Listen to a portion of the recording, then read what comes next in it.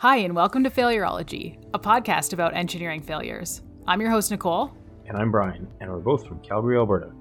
Welcome to our first mini failure episode. We're bringing you engineering failures in bite-sized pieces.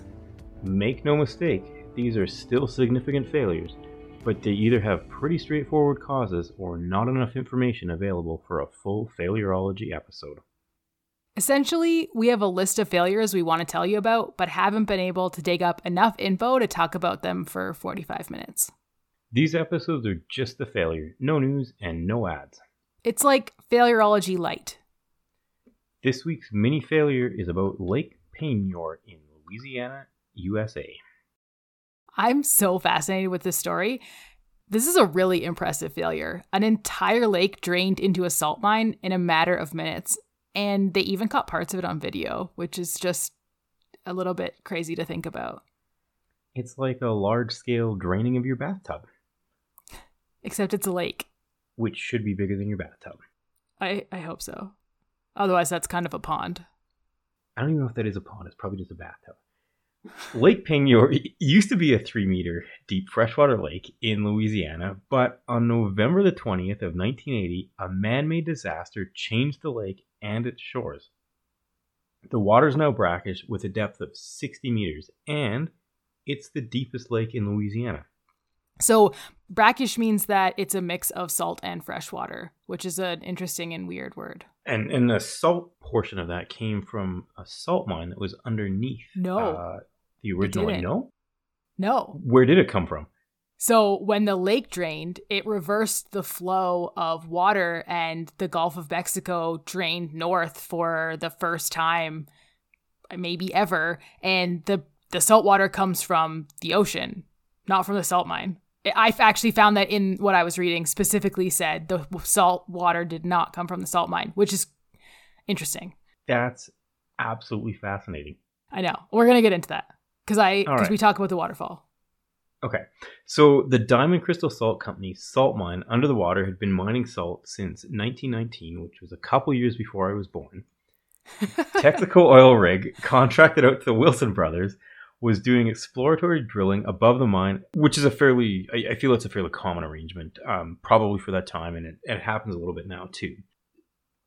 So Wilson Brothers had gotten a 350 millimeter drill bit stuck for about 2.5 hours before this situation occurred. And it's believed that the drill punctured the roof of the mine and the entire lake drained into the salt mine. It's mind-blowing. All evidence to identify the cause was unfortunately washed away, also not surprising, but the engineers from Texaco and Diamond Crystal worked together and they were able to estimate the approximate location of where the lake broke through into the mine. As the water drained into the salt mine, the hole got bigger and bigger and eventually sucked in, this list is a little long, the drilling platform, 11 barges, a tugboat, many trees, and a 1/4 square kilometer of lakeshore drained into the mine.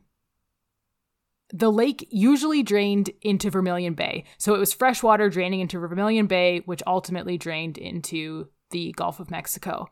But since so much water had drained into the mine, that flow of water was reversed and the lake actually brought salt water in from Vermilion Bay.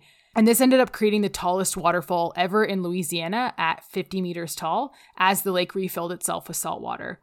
And then the air in the mine shafts over time erupted either as compressed air or as 120 meter tall geysers. And it was all captured on video, which I think is one of the greatest parts about this. Yeah, so fascinating. You guys got to watch it. There's a link. In this disaster, or in this failure, no humans died, but unfortunately 3 dogs died. That's really sad. It is. All 55 employees in the mine escaped. All 7 crew members on the drilling rig fled, and a fisherman who was on the lake presumably fishing escaped. Once the pressure equalized, 9 of the 11 barges that had originally been swallowed up in the mine popped out again in the whirlpool that was created after. Which is also interesting. Texaco and the Wilson brothers ended up paying $32 million to Diamond Crystal and $12.8 million to a nearby botanical garden and plant nursery called Live Oak Gardens. This all came from out-of-court settlements. The mine was officially closed in 1986, and since 1994, AGL Resources have used the salt dome as a storage and hub facility for pressurized natural gas. The locals are not exactly thrilled about this development. Yeah, I'm not overly surprised about that. I don't know how I'd feel about it either.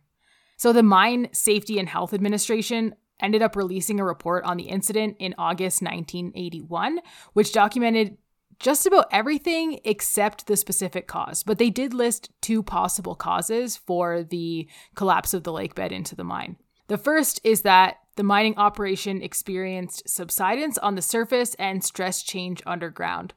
They had been monitoring this since the 70s, and in 1971, an engineering study stated that, quote, the entire structure of the salt dome is not stable.